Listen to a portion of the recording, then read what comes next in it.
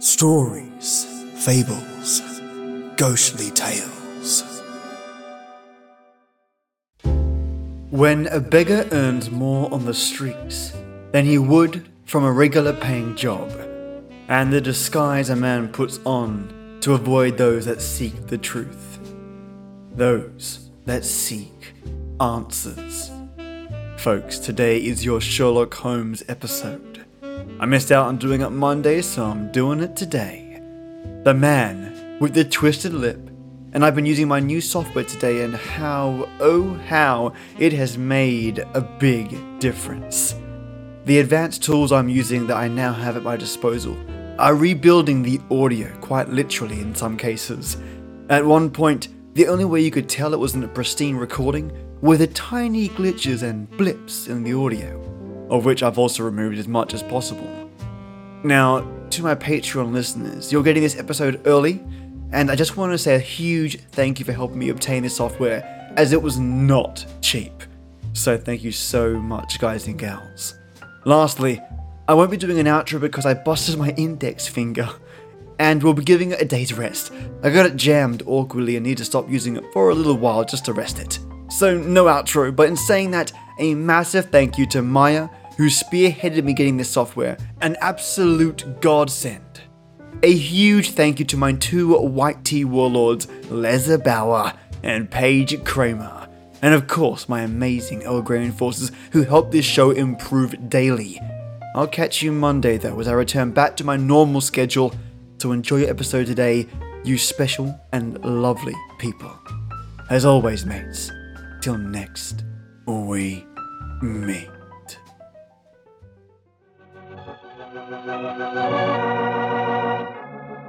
And now let's visit our good friend and host, Dr. Watson. Good evening, Doctor. Good evening, Mr. Bartell. Draw up your usual chair and make yourself at home. How about a glass of sherry? That'd be very nice. All ready for tonight's story, Doctor? Yes, my boy. Here's your sherry. Thank you, sir. My story begins on a June night in 1889. My wife and I had spent a quiet evening at home, I remember. It was just about the hour that a man gives his first yawn and glances at the clock, and the tranquility of the scene was broken by the discordant jangling of our front doorbell. An emergency call for you, I suppose, Doctor. Not exactly, Mr. Bartell. It turned out to be a certain Mrs. Isa Whitney, an old friend of my wife's who'd come to us in trouble. Her husband, she told us, had been missing for 48 hours, and, knowing him to be the victim of the shocking habit of taking opium, she was convinced that he was lying drugged and stupefied in some foul den amid the London waterfront. And I suppose you went out to try to find him? Yes, Mr. Bartell, I did. She told me that her husband had mentioned frequenting a place called the Bar of Gold in Upper Swandam Lane, so naturally that's where I began my search. I quickly located it, and after ordering my cab to wait, I entered the place. A strange sight met my eyes. Through the smoke-ridden gloom, I could catch a glimpse of bodies lying in strange, fantastic poses as they smoked the pipes of death. Most of the unhappy creatures lay silently, but some muttered to themselves and others talked together in strange, low, monotonous voices, their conversation coming in gushes and then trailing off into silence, each mumbling his own thoughts and paying little attention or heed to the words of his neighbor. As I entered, an attendant hurried up to me with an opium pipe and a supply of the drug and beckoned me to an empty berth. Master may lie here. I haven't come to stay here, my good man. I'm looking for a friend, Mr. Isa Whitney. No one by that name here, master. Well, I'm going to search this place just the same. Please not to make trouble, master. Watson? Is that you, Watson? Whitney, thank heavens I've found you, man. What time is it? It's nearly 11. Of what day? What day? Friday, June the 19th. Oh, good Lord, I thought it was Wednesday. It is Wednesday. You're trying to confuse me. I tell you it's Friday. Your wife has been waiting 2 days for you. You're mixed up in your dates, Watson. I've only been here a few hours. 3 pipes, 4 pipes, I forget how many. I'll go home with you. Yeah, I'll give you a hand. That's it. I have a cab waiting. I must owe some money. Will you settle up for me, Watson? Yes, of course. Here, wait here for me. Stop pulling at my sleeve, my good fellow. Who are you and what do you want? A word in your ear, please, sir. Oh, very well. What is it? Get rid of your friend and join me outside. Holmes, what on earth are you doing here in the stand? Your cab waiting? Yes? then please use it to send your befuddled friend home in. And if you feel up to it, I should also recommend that you send a note to the cabman telling your wife that you have thrown in your lot with me. I'd be exceedingly glad to have a little talk with you. Yes, of course, Holmes. Splendid. Then conclude your business here, old chap. I'll meet you outside in about 10 minutes.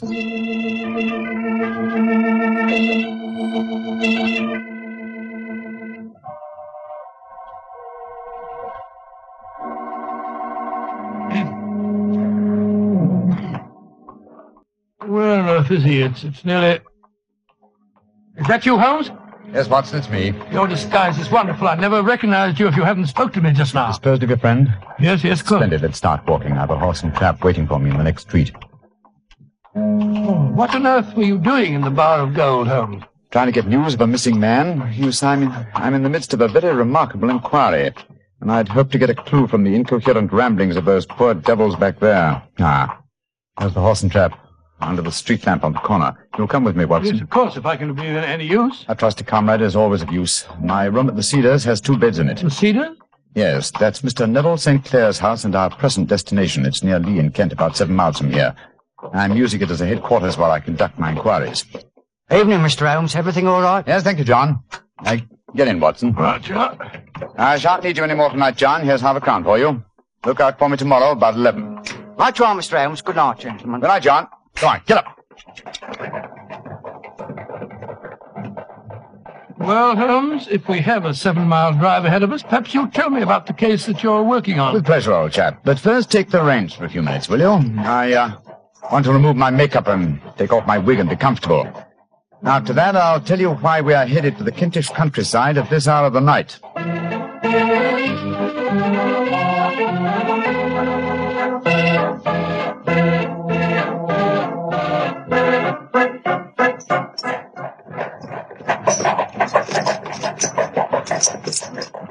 Watson, you have a grand gift of silence. It makes you invaluable as a companion. We've driven 4 miles and you haven't uttered a word. It wasn't easy, Holmes.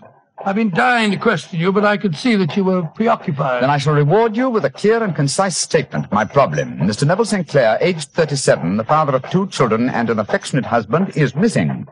He left his house, the Cedars, near Lee, our present destination, last Monday. 4 days ago, eh? Yes. Now, why should an affectionate husband and a happy father disappear? Any money trouble? No, I think not. His entire debts, at the moment, amount to £88, while he has £220 standing to his credit at the Capital and Counties Bank. Who was the last person to see him on Monday? His wife. But let me tell you the story. He left his house for London rather earlier than usual. He was a businessman, then? Yes, he has an interest in several companies in London, but his wife doesn't know exactly what he does.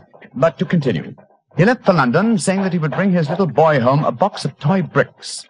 Now, by the merest chance, his wife received a telegram shortly after his departure, saying that a parcel of considerable value was waiting for her at the offices of the Aberdeen Shipping Company. Aberdeen Shipping? Why, their offices are in Fresno Street. I drove by them tonight. Exactly, and Fresno Street branches out of Upper Swandam Lane, where the Bar of Gold is situated. Ah, now I'm beginning to understand. Go on, Holmes, go on. Mrs. St. Clair took a train for London, and at exactly 4:35 on Monday last, found herself walking past the Bar of Gold. Suddenly, she heard a cry, and looking up was horrified to see her husband beckoning to her from a second-story window. Great Scott, was he a prisoner, or was he there of his own free will, do you suppose? Undoubtedly, he was a prisoner.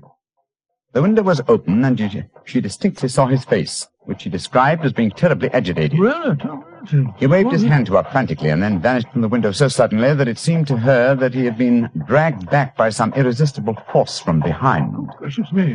One singular point which struck her quick feminine eye was that although he wore the coat he had left for London in, he wore neither collar nor tie. Well, what did she do? Rushed down the steps into the Bar of Gold and attempted to go up the staircase leading to the second floor. And I suppose that Oriental fellow that I talked to tonight stopped her. Exactly. In fact, he pushed her out of the door and slammed it after her.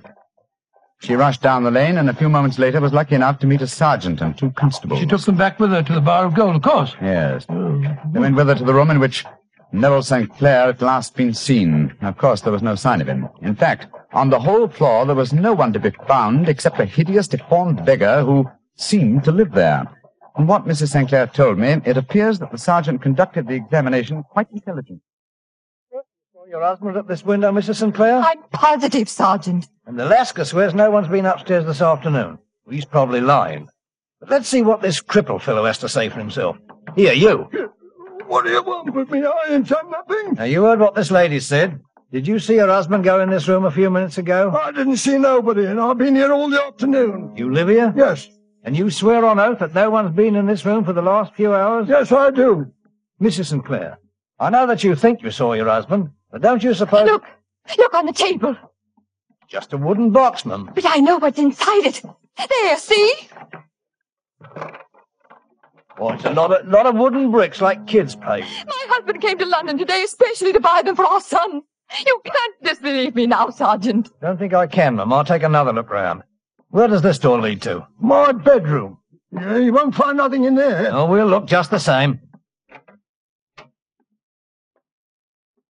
Hello. There's bloodstains on this window ledge. Fresh bloodstains. How do you account for that? Well, I don't know nothing about it. And the window overlooks the river, just where the water's good and deep, too. Nice place to tip a body out. Here, come here, you. Yeah, I ain't done nothing. You've got bloodstains on your right sleeve. What do you got to say about that? Well, I cut my finger, see? And then I went and opened the window later. That's how the blood got there. Did you think I was born yesterday? Let's have a look in this chest of drawers. Hello. Hello, whose clothes are these? Pair of trousers? Socks? Shoes? Hat? Everything except the coat, eh? Mrs. Sinclair, will you come in here, please, Mum? What have you found, Sergeant? These clothes. Are they your husband's, Mum? Yes, they are. What's happened to him, Sergeant? I'm afraid he's met with foul play, Mum. And this man knows what happened, only he won't talk. I don't know nothing, I tell you. No, don't you? Well, I arrest you in the name of the law, and I warn you that anything you say... And so, Watson, the sergeant arrested this crippled beggar. No, I'm not surprised. What have they been able to find out about him? Surprisingly little. His name is Hugh Boone. And he's a professional beggar, quite a successful one, I gather. His pathetic appearance attracts great sympathy. There's a shock of orange hair and a pale face that is disfigured by a horrible scar which has twisted the outer edge of his upper lip. And he was the last man to see Neville Sinclair alive, eh? So it would seem. The Lascar downstairs has been cross-examined relentlessly, but he swears that he has no knowledge of the crime. Have there been any further development? Oh, yes, old chap. Yes, Huh? indeed there have. The ebbing tide gave a fresh clue. Do you mean Sinclair's body was washed up? No, his coat. What? With every pocket stuffed with pennies and halfpennies, 421 pennies and 270 halfpennies to be exact. There's no wonder that it had not been swept away by the tide. But a human body was a different matter. Yes, there's a strong eddy between the house and the wharf.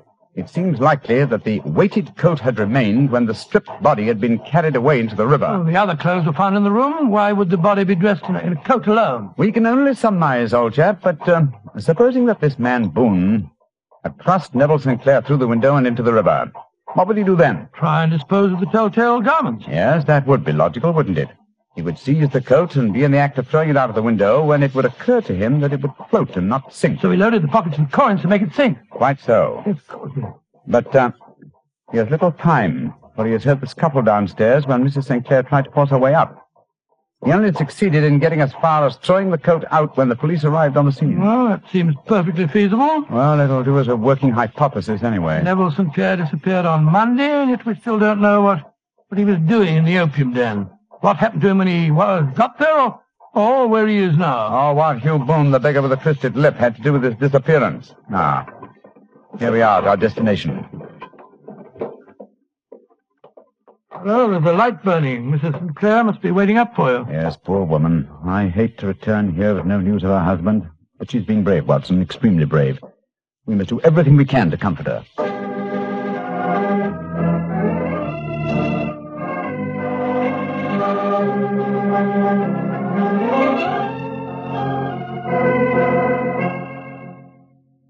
Dr. Watson, I'm so grateful that you were able to come down and help your friend. Oh, I only hope that I can be of some help, Mrs. Sinclair. I see that you have no good news for me, Mr. Holmes. I'm afraid not. No bad. No. Thank heaven for that. Mr. Holmes, tell me honestly, do you think that Neville is still alive? Well, Frankly now. Frankly, then I don't. You think he's murdered? Oh, I don't say that, but perhaps you... And on what day did he meet his death? On Monday. Then perhaps, Mr. Holmes, you can explain how I received a letter from him today. What? Where is the letter, madam? Here. Let me see it. This is very crude writing on the envelope. Surely it's not your husband's hand? No, but the writing in the letter is. Uh-huh. This letter contained an enclosure. Yes, there was a ring. His signet ring. What does the letter say, Holmes? Dearest, do not be frightened. All will come well. There is a huge error which it may take some little time to rectify. Wait in patience. Signed, Neville. Written in pencil on the flyleaf of a notebook. No watermark. Posted today in Gravesend by a man with a dirty thumb. The flap has been gummed, if I'm not mistaken, by a man who has been chewing tobacco. My husband must be alive, Mr. Holmes. This might be a clever forgery to put us off track. But the signet ring. Yes, it may have been taken from him. But the handwriting, and then the postmark. Might have been written on Monday and only posted today. I won't be discouraged, Mrs. Mr. St. Holmes. Clair, I have no wish to discourage you. I'm just trying to be practical. If your husband is alive and able to write letters, why should he remain away from you? I can't imagine. He made no special remarks before leaving on Monday? No, none. Except to say that he was going to buy wooden blocks. When you saw him at the Bar of Gold in Swandam Lane, was the window open? Yes, Then he might have called you. he might. As I understand it, he gave an inarticulate cry, a call for help, you thought. Yes, he waved his hands. But it might have been a cry of surprise. Astonishment at the unexpected sight of you might have caused him to throw up his hands. I suppose so. And you thought that he was pulled back from the window. Yes, because he disappeared so abruptly. He might have leaped back, mightn't he? He might have, though I can't think why. One last question. Had your husband ever shown signs of, taking opium? Why, no, never, Mr. Holmes. I'm certain the idea would have revolted him. Thank you, Mrs. Sinclair. Those were the principal points I wanted to be clear on. And now, Watson, I suggest we retire for the night. We may have a busy day ahead of us tomorrow. I hope you both sleep well. Good night, Mr. Holmes. Dr. Watson. Good night, Mrs. Sinclair, and keep up your courage. Good night, Mrs. Sinclair. We must hope for the best. The clouds seem lighter, though I should not venture to say that danger is over.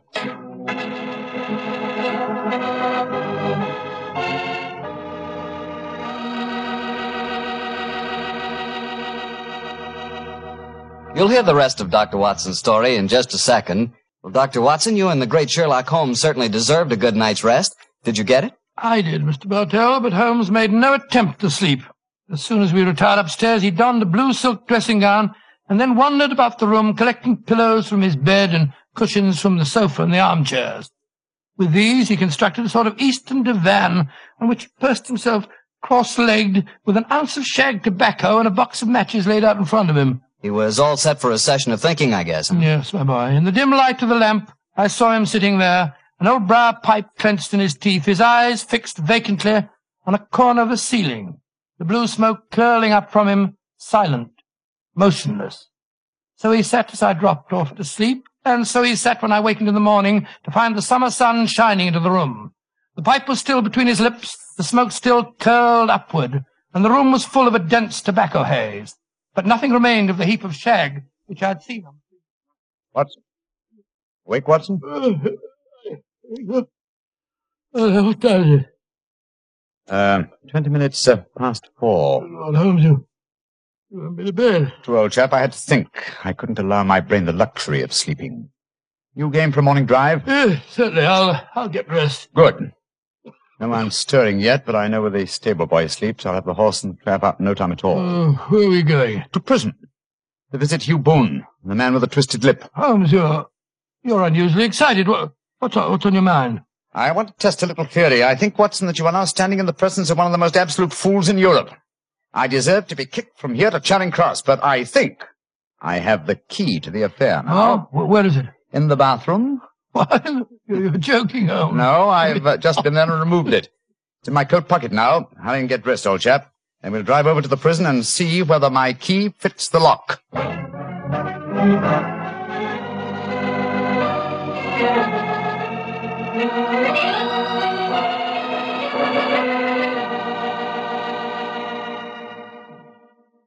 Well, good morning, Mr. Holmes. Dr. Watson. Good morning, officer. Good morning. Well, you're a couple of early birds, and no mistake. Yes, Constable. We're searching for the proverbial worm. Who's on duty? Inspector Bradstreet, sir. Oh. Oh, here he is now. Good morning, Bradstreet. Oh, hello, Mr. Holmes. Good morning, Doctor.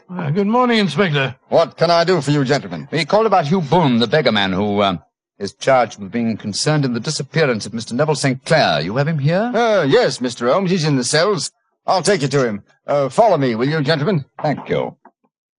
What kind of a prisoner has he been, Inspector? Oh, he hasn't given us any trouble, but he's a dirty devil. It's as much as we can do to make him wash his hands. His face is as black as a tinker's. He has an aversion to washing, has he? Yes, Mr. Holmes. Well, once his case has been settled, he'll have a regular prison bath, and when you see him, I think you'll agree with me that he needs it. Well, here we are. This is his cell. He's still asleep. Lord, what a filthy, repulsive-looking fellow. Yes, he's a beauty, isn't he? Want to go in, Mr. Holmes? Please, Inspector.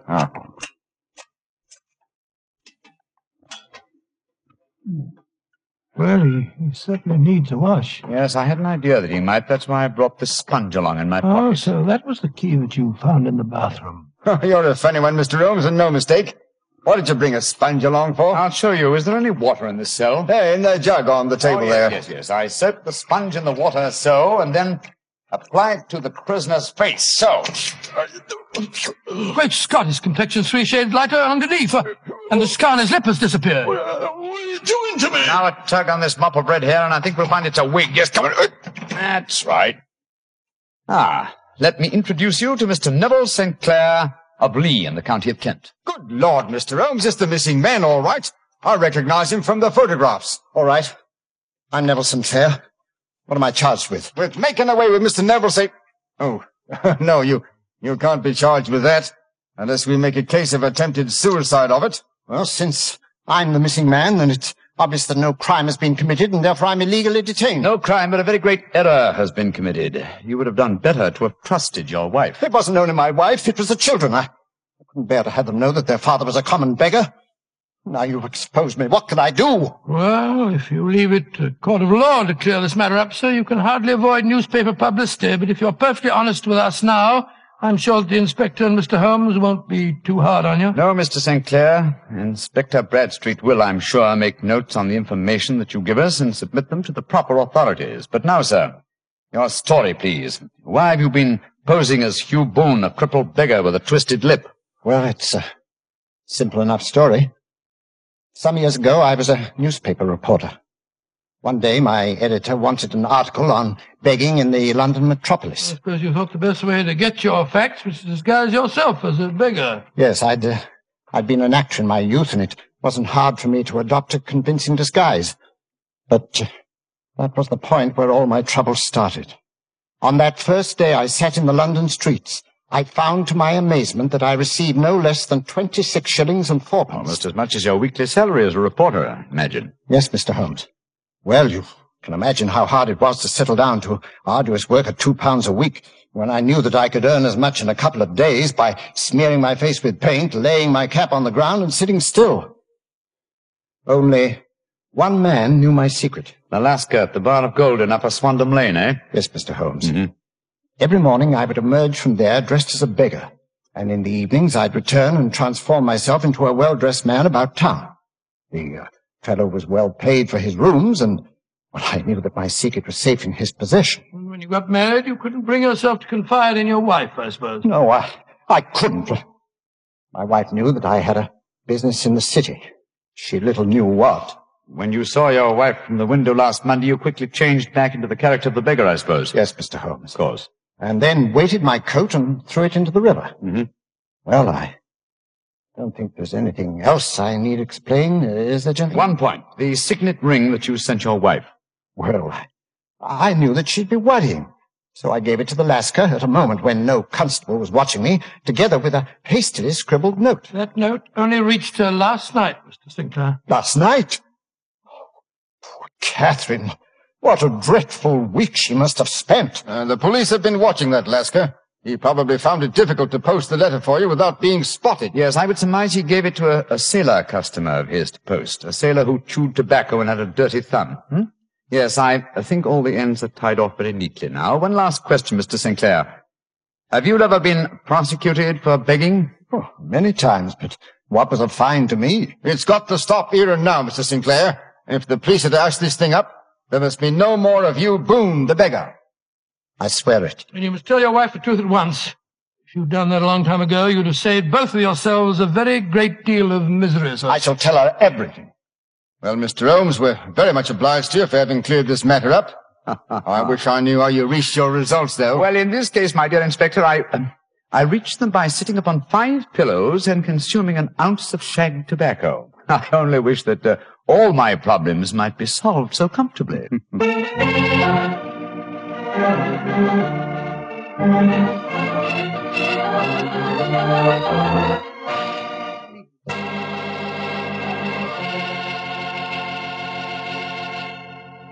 Well, Doctor, that was some story. Imagine arresting a man for committing a murder and then finding out that he's the fellow who's supposed to be dead. It is a bit bewildering, isn't it? You said it. Boy, being a detective sure has its surprises. Nothing like that ever happens to me. Oh, come. One would believe to hear you talk that you lead a very uneventful life. Oh, but I do, Doctor, I do. Why, I never get any surprises. Look, I tell our friends that Petri wine is always good wine. And what happens? Well, what does happen? Everybody agrees it's good wine, and that's that. Well, it just got to be. After all, the Petri family has been making wine for generations. Winemaking is their heritage. A heritage passed on down from father to son, from father to son, from generation to generation. The Petri family knows full well the art of turning luscious, sun-ripened grapes into fragrant, delicious wine. And because the making of Petri wine is a family affair, you can be sure that the name Petri on a bottle of wine really stands for something. It's your assurance that every drop of wine in that bottle is good wine. No matter what type wine you prefer, you'll never go wrong with a Petri wine because Petri took time to bring you good wine. Well, Dr. Watson, what new Sherlock Holmes adventure are you planning to tell us next week? Well, now let me see. Next week, Mr. Bartell, I'm going to tell you a weird story of violence and of sudden death that struck without warning. I call it The Strange Adventure of the Uneasy Easy Chair.